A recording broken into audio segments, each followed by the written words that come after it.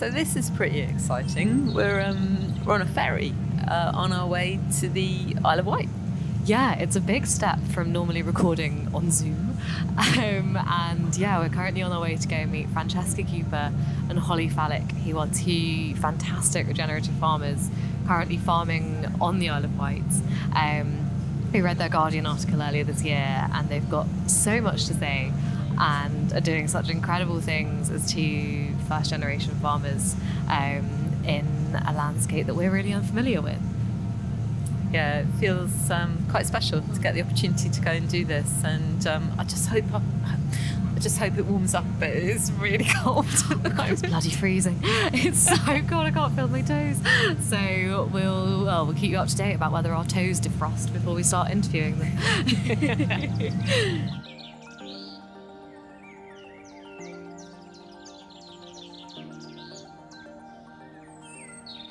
Thank you so much for having us here and hosting us on the Isle of Wight, which I have to say I don't know very well at all. It was freezing yesterday and it's wet today. Yeah. How did you get to be here? What's your relationship with the island? How have you ended up on the Isle of Wight?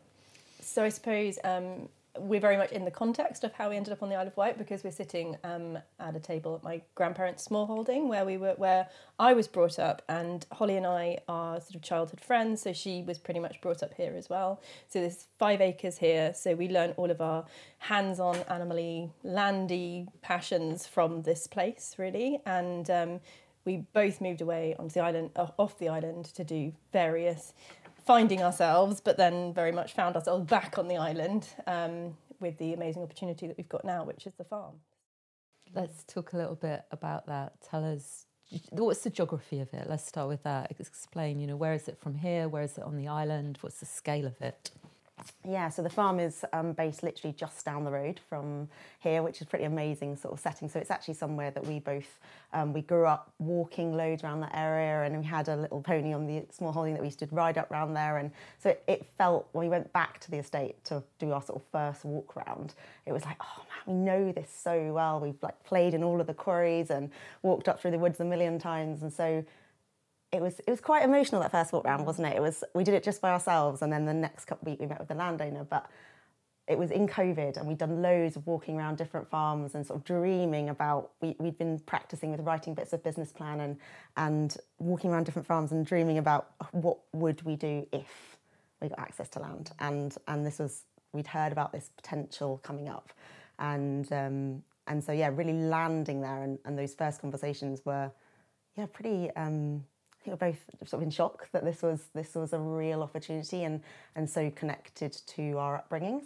And from Francesca, literally just down the road from where she was living, and I was living on the other side of the island at the time. We were renting a little place, and with the farm there was one of the old Stockton cottages was free, so that was really perfect. So we ended up moving into there. So we're living on the farm, and yeah, it was just so amazing.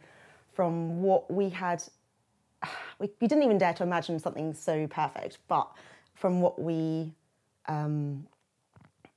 sort of had thought about planning, and then walking with Rob and hearing his vision for the estate, and the two were just perfectly aligned. He, even down to the type of cattle that he wanted 2 different breeds, and one of the breeds was something that we loved, and it was, yeah, just that first one. I think everyone looked at each other and said, this is a bit odd. Yeah. Nothing ever works out like that. It was a bit like a romantic relationship, wasn't it? It was literally like a meet cute. It was a farming meet cute. It was a farming meet cute. Yeah. Absolutely, yeah. I mean, he still says, he's like, I feel like I hit the jackpot with you guys, and it's so sweet, and he does keep saying that, but yeah. And he's it's unusual, so he's been past the estate quite young. He's only 10 years older than us, and so he was really keen for something new, young, dynamic. He didn't want to have somebody who was sort of older and stuck in their ways. He wanted to be involved in the farm. He wanted to be able to come and kind of help when he wants to. And so, yeah, what we offered was very much in line with what he sort of dreamed of. So just to clarify, you guys hadn't farmed before, so you'd grown up in a sort of around animals and in the countryside, but this was completely new to you. You'd not had your own land, you'd not looked after animals before. We'd not on that scale, no. So we I moved away and became a rural surveyor and managed farms and estates on the mainland, and so very much quite quickly, but just became a frustrated farmer, watching other people do things, knowing about how their business was running and thinking about how you could do it differently. It's also looking, we're both, and like our partners very much like climate activists, and we were looking at, you know, how we manage land in different ways to help the climate crisis and also human nutrition, and we both been vegetarian, vegan through that time, and so I think it just ended up being something that was like an itch that we couldn't scratch. Like, we knew we had so many ideas about how we could do it differently, and it sounds so arrogant, but also I think it just came from a building up of knowledge. Actually, we were building layers and layers of knowing about the finances of farming, knowing about more and more about the like the issues with the climate impact of farming, the human nutrition, the animal welfare, and I think that we did actually get to the point when we wrote a business plan. So it was those few years as well where we both had tiny children. So in those years, we both chose to be stay-at-home parents, and sort of those years of sitting around with tiny children, we did so much reading and listening and talking. And at the time, we didn't really think of that when in consequence, but looking back, that was the best thing we could have done with those years, was really expanding our knowledge around food, people, how people's brains work, how businesses work, how we use land, all those skills that we were really interested in, just from a passionate perspective, have come into their own so much with building the business, definitely.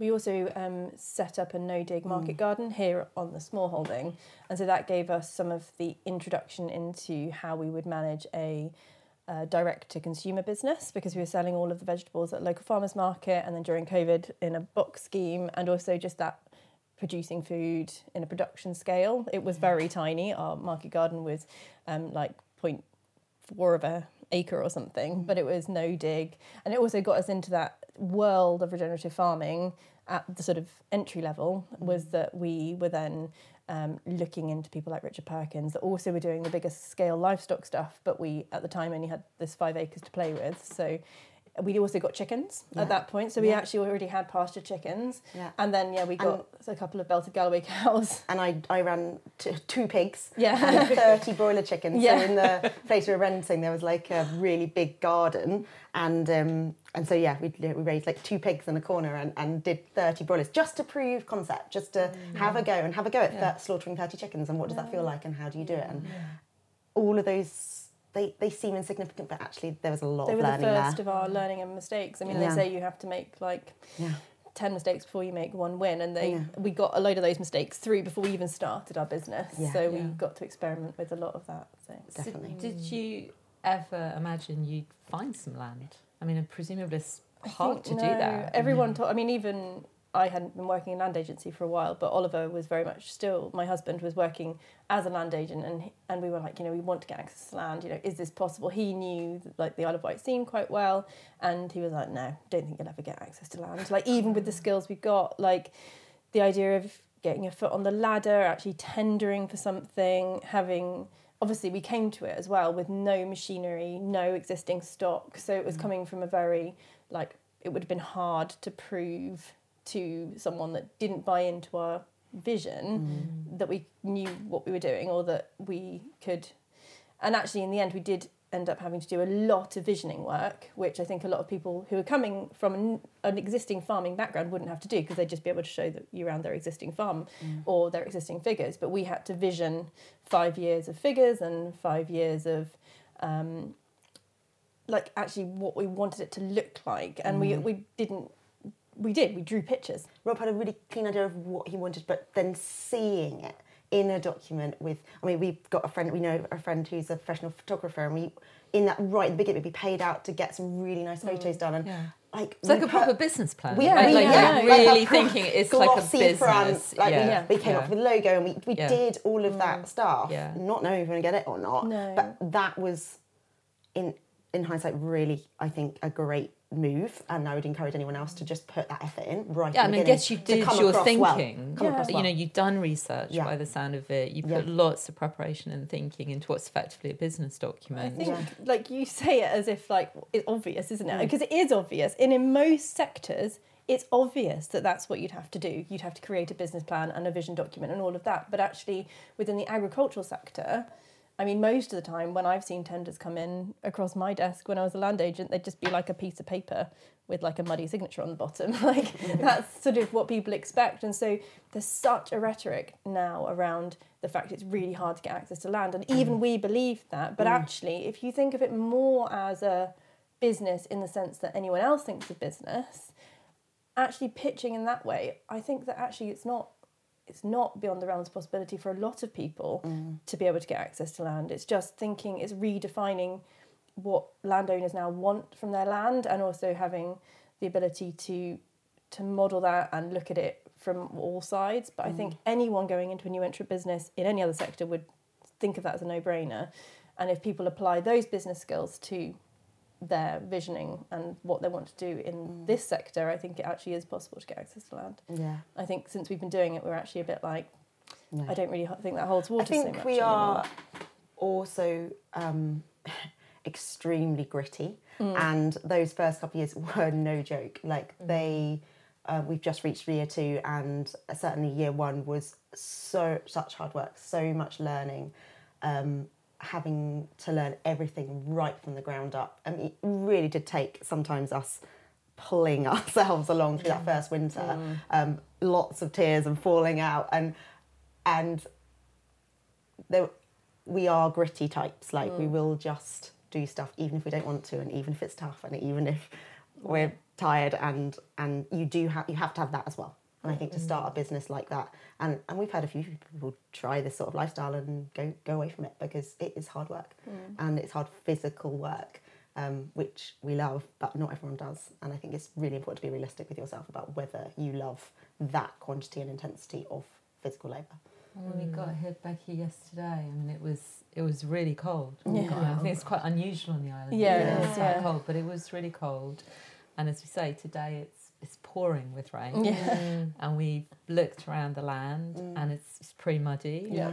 And you've got a lot of livestock there that to someone urban like me look pretty terrifying. It's, you know, it's like this, I guess, this ideal of farming and being in the countryside, but the reality of that must be pretty frightening when you started. That must, you know, when you mentioned like when the cattle arrived, it's pretty terrifying. I'm sure that I would feel terrified if I was getting like 20 cattle or something. It was a big jump, and I suppose we were lucky that we had like a friendly farmer who came and helped us that first day when we were moving the cows around, and I think he saved our bacon quite a lot. And asking advice and learning in those first few years was huge. But it's amazing how far we've come. I mean, it used to take us a whole day to move our groups of cows around, and now it takes us a couple of hours, and we can just do it with the 2 of us, and it's amazing how much you can learn. And I think, we were arrogant, I think, in the first few years. We thought we could do it all, and we have managed to do it, but it's just, it was much harder than we thought it was going to be, probably. But these things always are, so they're just... Nothing is unfigure-outable. No. Great expression. Yeah, I like that. And also having done all the reading and sat and listened and podcasts and all this sort of stuff, and then being like, oh, no, I've actually got to go and do it. It must be so intimidating to be like, Christ, okay, this is all this, and especially like you're obviously, is it your second winter now that you're doing here? It's our third winter. Just going into third. And do you notice that in the winter it really is a lot harder? Is it harder to sort of get out of bed and do it, or do you always wake up and be like, okay, I want to do this? I think it's always nice to get outside, and actually the thing is with winter, when you're living outside in it, I always found before we were living outside in it, when I had more of a desk-based job, you'd look out and it would always look grey. Whereas when you're living in it, some days it's like beautiful and fresh, other days it's warm and wet, and like actually you realise it's not a continuous winter, and you do get blocks of it which are actually really beautiful and lovely to spend time in. And then some bits like we've had recently with the incessant rain, and they are the hardest bits, I think, when it's just incessant rain and all the animals are standing around looking a bit miserable. But I think the more you spend time just constantly outside, the more you crave it as well. We both struggle now to spend a whole day inside, and we feel dreadful, like physically ill, if we have to spend time inside. So, yeah. I think that when it's when we add an extra complication to a terrible winter's day. So if we have to, haven't got childcare and have to drag our kids around with us or something like that, that's when it gets a little bit stressful, because you've got like crying children and having to do this, and that's when you feel a bit like, oh my goodness. That's a lot. But every farmer will say that they have these moments, like that whole wrangling animals around the rest of life and kids and stuff. But no one really talks about it, because it just happens. Like I try and capture bits for social media, but hardly ever do, because you're so just trying to get stuff done. And so we're not having to wrangle kids as well. It feels almost like blissful. You said that when this began, you were pregnant. And so just talk us through that. What's it like doing real proper farming and being mothers, because that's like a big part of what this is for you guys. I think I would highly recommend having a really physical job heavily pregnant.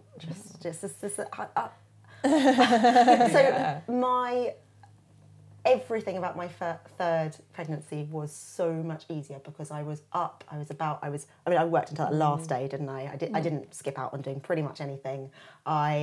And then I had her, and it was my easiest birth. Apart from cows, like we do. I know Apart that's very from cows, unsafe, but we did make sure that she wasn't in with cows. It's still a health and safety perspective. I still have to pay about, and I still did. Yeah. Physically, I was. There was just a few things that we were careful about, wasn't there? Like Tom was like, reckless. don't let her go in with the cows, and so we were very careful about that. But I think human beings are designed to be physically active, and I had her, and it was so. Francesca was there, and it was like the easiest delivery ever. And then she was born, and then had a few days off, and then went back to work, and back she in it. just got Were you doing the cows then? They made you she- go back no, in the cows. she got strapped into the sling, and that was that, and we carried on, and life went on, and I don't know, I think sometimes we overcomplicate those first early days of newborns, and they like being outside tucked up under your coat, and like in my experience they're more happy in that situation. And so I think that maybe quite a lot of this sort of rhetoric around newborns being really hard work, they are really hard work, but also it's if you treat them more primally and sort of feed them and then strap them on and let them sleep and just have them close to you, they're generally pretty content. She was pretty content, and my others were as well. So. And I think at the beginning it felt like we were just sprinting. We were so excited. We all wanted to be involved in everything, and I think that we're learning. We've even gone so far as to get like fitness trackers, because we really need to now dial in and look at sustainably how we go forward, because we're both really, really good at overworking. And I think a lot of women are. I think you hear about women burn out, like, because you're doing everything and you're used to doing everything, and especially with the farm where you can do as much as you can do. There's no like artificial limit of a 9 to 5. So I think learning not to, and learning to be somewhat more sustainable. I think part of the regenerative way we've set up the farm is not just about the animals and how we manage the land, it's also about how we manage our time and like make it sustainable. People always say to us like, oh, you must be up at the crack of dawn. And actually we're not, because we've designed our business so it fits around, and we don't have to get up and feed animals in barns because they're outside and we only have to do them once a day. And that's been a massively important part of how we've designed the farm, because it has to be sustainable around what we're doing and the fact that we are juggling all these other things. And yes, we do, and it is hard work, but we have tried to make it as easy as possible to give us the flexibility around that, because otherwise it wouldn't be possible for us to do that. We still have to do school runs twice a day. Because it does sound like, even what you were saying there about sort of parenting in a more sort of primal way, like it does sound like you've sort of made your lives regenerative as well, and like you're able to sort of be like seeing that the animals are happier because they're outside, because they're meant to be outside, and all of this sort of stuff. But I agree with what you say about sort of women feeling like they have to work harder because you feel like you've got to prove yourself, because you're always described as like, oh, there's a woman farmer, or like absolutely it's this sort of thing, rather than it being like you're a farmer and you're doing this. You've got like, we watched a documentary last night. We watched maiden about the first woman. Yeah, I've team watched that to- so many times. Yeah. I love Oh, that. yeah, I've heard it. You guys are gonna love Yeah, that. it's amazing. And it was all about this first woman team to like sail around the world. And it was it started at the Isle of Wight, didn't they? Yeah, so we were thinking like we're on the Isle of Wight. Let's just get in the vibe. And I suddenly thought we can watch Maiden because like we can watch Tracy Edwards. And so it's all kind of set around Southampton and the Solent and sailing but this idea of women who are just well, in a way, they just have to justify why they're doing this thing just because they're women. Yeah. I mean, I want to. Is that what's happening for you guys? Do you feel like that there's a lot of conversations about what's it like being a woman farmer? You know, every single conversation. Yeah. And always being a woman farmer, not just a farmer. Like I literally went to something a couple of weeks ago, like an event, and stuff was like, "Evening, all you farmers." Oh. And lady farmers. And I was like, oh man, it's painful. Yeah. Yeah, you don't have to make a distinction. No. But we have, it's a man's world. I mean, those first few meetings that we went along to, I mean, each of us were both asked, like, you know, who's your dad, who's your brother? No one could believe that we owned. Absolutely. And owned. And we even did a sort of filled in a questionnaire recently about women in agriculture. And it was like, you work on the land or you work in a farming business. There was nothing that said, I own my farming business. No. There wasn't even a checkbox to keep them to My write it in mouth options. is open at this Yeah. point. I know, I can't know. believe It's that. really, really unusual to own your own farming business as two women. 5% of farming businesses are owned by women. So there's a lot of women now working in agriculture. I say a lot, probably, I don't know, it must be 10%. still tiny, 10%, 15%, but only 5% are actually owned and run by women. So quite often, people just assume that I think most people now know us, and we've obviously put ourselves out there on social media, so people don't make that mistake too often anymore. We don't chop their balls off.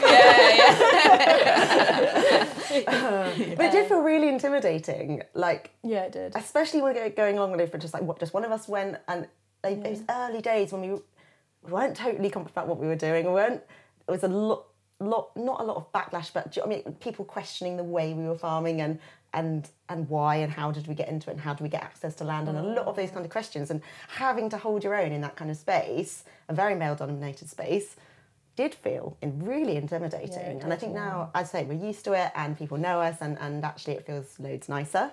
But it was a bit rough. So presumably there's like a barrier for any other women who would be considering be prepared. Or any other minority groups. For sure. And not just women. Yeah, like yeah. anyone who's not, a white Older guy, white guy. older white guy. Definitely. It's going to feel challenging for Yeah. you potentially. Absolutely. Yeah. And because we didn't even have background, like we're not hunting, shooting, fishing, we're not any of that. No. We used to be vegan, for goodness sake. No We noticed that. It's like, what topic of cover shall we cover that's not going to be controversial? No, I know. And even being a rural surveyor, I mean, most farmers hate rural surveyors. So it wasn't even like I could wave that ticket around very much. No. Hard end to jump in, definitely. Yeah, it was hard.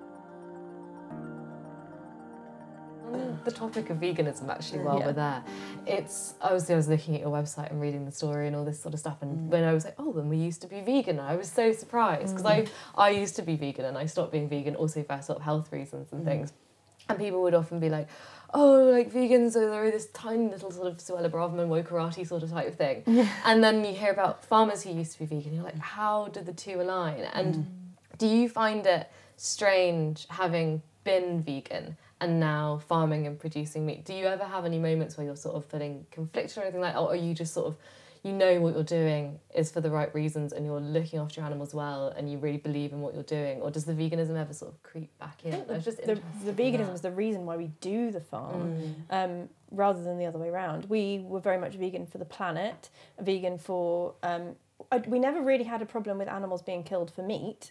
I think we've both done it on a very small scale in small holding, and raising animals for meat was never really an issue for us. We went vegan because of the industrialised food system. The reason why we farm is because essentially we are still very much vegans at heart, because we won't eat the industrialised meat products and dairy products and animal products that are out there. Yeah. So. Yeah, I think it bridges a bit of a gap as well for us with customers. Like we have lots of customers now, either ex-vegans, ex-vegetarians, or normally vegan but I eat your meat. That kind of thing, and it's really lovely to sit there and say, oh yeah, I get it, I understand, I was there. Like we're doing it like this, and that's also I think it helps people really trust us and the way we're farming, because we get it. We get that whole side of the story, and even now, I'd rather eat no meat than industrial meat. I'd give them the choice. So let's talk a bit about that. How does that model for you work somewhere like on the island here? We were talking earlier, and you were saying it's a place. There's real wealth here, but there's also quite a lot of poverty.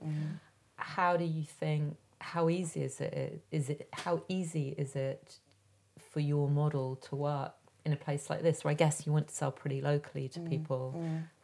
Where are you with that, and where do you think you want to be with that? I think the subject of food and low incomes is a tricky one, and I think that it is a real mixture of absolutely not having the money and education, and I think we can't ignore either. And so, I mean, in an absolute ideal world, I used to work for the food bank prior to taking on the farm, and so I've seen a lot of that side. And I think that in an absolute ideal world, everyone would know how to cook and could cook amazing soups and stews, and everything that we know is cheap and abundant from home, but that's not actually a real world. And so at the moment, we sell to very much sort of middle income families who sort of get the way we're farming, and then a few. I mean, we try and price our products so that our mince and dice and our sort of everyday products are actually really comparable to the supermarket, and then our expensive steaks are expensive. But if you can afford an expensive steak, you can probably afford to pay a couple of extra quid. And so and actually pricing like that has worked really well for us, because we have got those slightly wealthier enlightened customers who are happy to pay £100 for a whole fillet, and then we can sell the mince and dice to regular people, which we love. And we like actively encourage our customers. We say, like, come to the estate on the weekend and walk, and every field has a footpath in it, and they can come and walk past the beef that they're gonna have for lunch. And that's so, and I mean, we actively promote it, and so few do.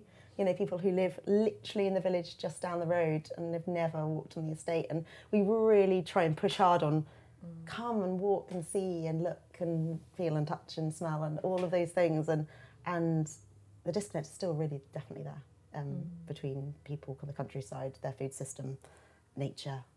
You can't love what you don't know, and you have to go and see and feel and breathe and smell your local environment to really care about it, I think. And presumably for farming communities as well, that idea that just coming and being with you, it's a big commitment to go to farm, to farmland, to be a custodian of land. It's not something you do easily. No. So for people to fully recognise the sort of commitment that people are doing that, how you're living your life, it's important for people to get that, I suppose, to really understand you quite farming. often get farmers who are like, well, no one understands what we're doing, and you're like, well, of course they don't, because you don't show them most of the time. You can't just expect people to know what this is like, because it's so different from their realities. And I think that, I don't know whether there could be a way to help farmers to do more of that, and I think there is some moves now to do that, but it's just...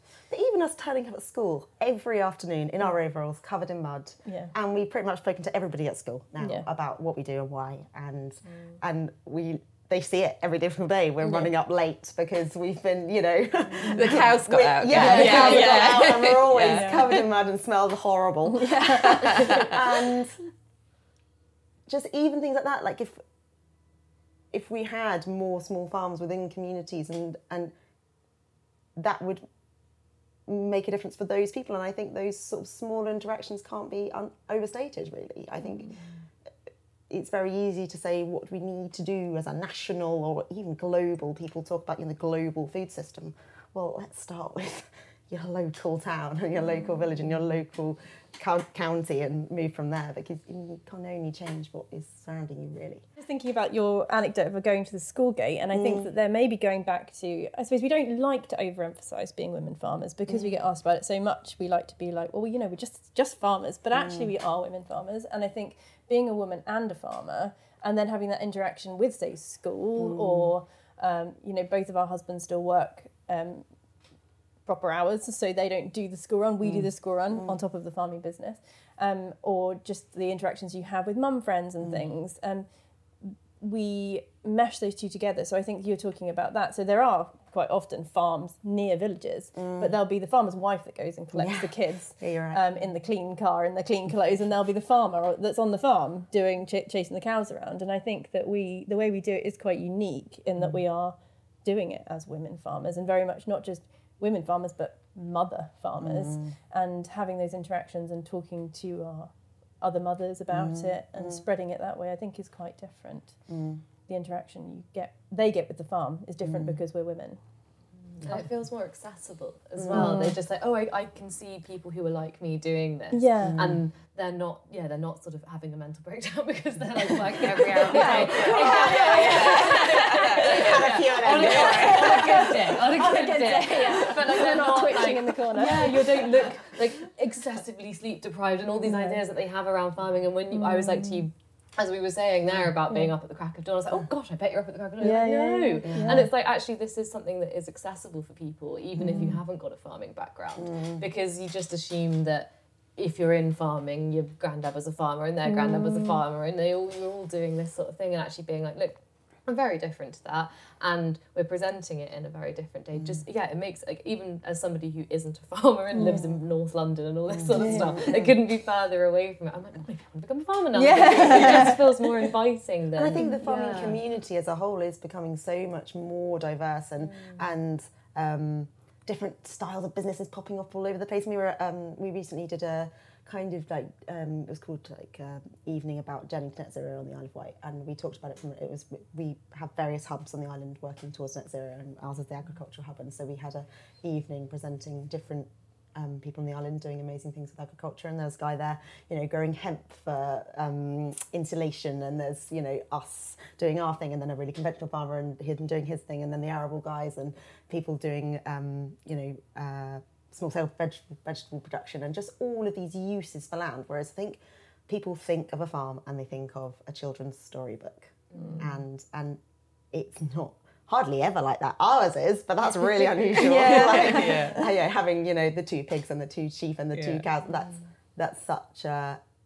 And then maybe people feel threatened when they come to a farm and then it doesn't look like what they envisaged, and then they feel like, oh, I don't know anything about it, and then you feel kind of on the back foot and like nothing that you envisaged was true, and all of those sort of things, and I think if we can get people going around all sorts of different farms and different uses for land even, and I don't know, solar farms or campsites like one of the ladies got, or whatever, that would be really great to show people. And also small, lower points of entry, like we started with the market garden, and actually, Rob is happy, like he wants a market garden in the estate, someone could set one up there tomorrow if they wanted to, like that sort of thing. Access to land isn't actually, it's just knowing where to purchase things, isn't it? Well, we've got a lady and she's a beekeeper, and she keeps a few hives on the estate, and she takes a tiny bit of a corner of a field off us and gives us a few jars of honey as our rent, and she just came and asked, I'm a beekeeper, can I put some, and we said, yeah, sure.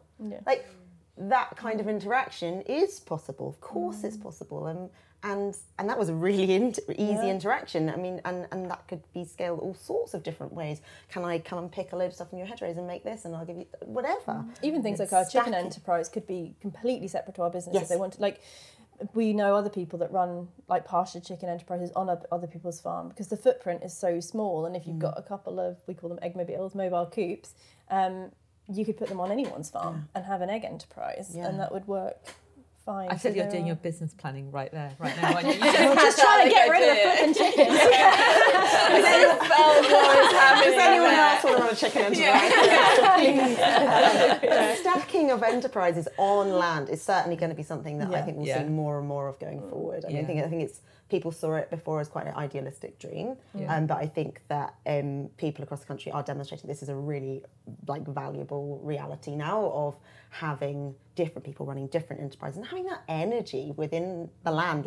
We have obviously been farming the land just us, and then recently we've had a little microbrewery move onto the estate, and it's so lovely. We work really closely with them, and every twice a week we go and collect their spent grains for the pigs, and we'll stop and have a chat, and having that sort of hubbub of energy is so different to if we have a few days where we haven't really crossed paths and we're out working by ourselves, it can feel really lonely. Well, loneliness in farming is a huge issue, isn't it? And when you describe that sort of lifestyle, obviously it would be, it's an incredibly lonely, responsible thing to be doing. So how you build these kind of I don't know, I'm going to call it an agricultural ecosystem, or kind of how that sounds incredibly exciting. Thinking about land as more than just a place that produces food as well. I mean, even having the conservation project that we graze right next to us, owned by the Wildlife Trust, we see the rangers out there and we have interaction with them on a weekly basis.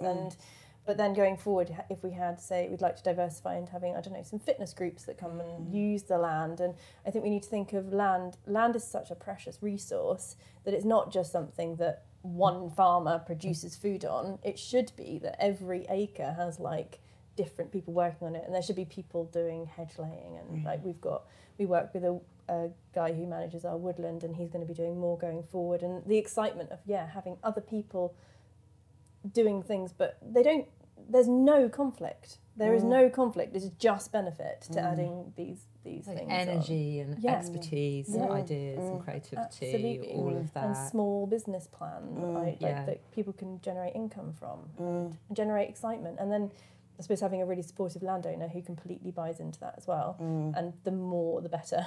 Rob loves it. He's always like, can we do this? Can we do that? But getting people back on the land, people my age, so many want to do something, working outside that feels real, that feels exciting, that feels genuine. There's this real upsurge of young people wanting to get back into not even farming as such, but jobs outside or truly, I say, connected pursuits, and that land can offer that and so, as I said, so many businesses are such small footprint. And so you could layer, in Miraculous Abundance, in the last chapter, they talk about the sort of the ideal 100-acre farm, and that it would support 100 people on 100 acres, and there would be, the market garden and the hedge laying people and the apiary and the orchard and the doctor and the thing, prescribing, and then the herbal medicine person, on 100 acres, 100 people, and it's idealistic, but why not? But that's regen ag, isn't it? It's regen ag isn't anything new. It's what it was always until industrialised farming came in. And so it's actually not about changing the system, it's about going back to what it was and reconnecting people. And mental health has always been a huge thing that people have suffered with and struggled with, and we just talk about it now. But probably not quite to the same extent that we do now as it was when people did live 100 people on 100 acres and things that. Absolutely. And actually we get to do with people being around. Last year I had my sister staying with us for a bit, and at the time we had a bottle fed calf because its mum died when it was born, and it was so helpful for us to have my sister there, and we were like, can you take the calf? And she just every day, 4 times a day, was feeding the calf and loved it, and is a young person, and actually there would have been those people within communities who, do you want to raise a handful of chicks for us, and do you want to... Was you saying about your piglets earlier on, that you had the piglets and they've gone to another home? We just some smallholder friends of ours that were like, do you fancy raising 2 piglets? And I would love to. But there would have been those people, or I don't know, retired people, or you're describing people with extra needs, or it's like a community.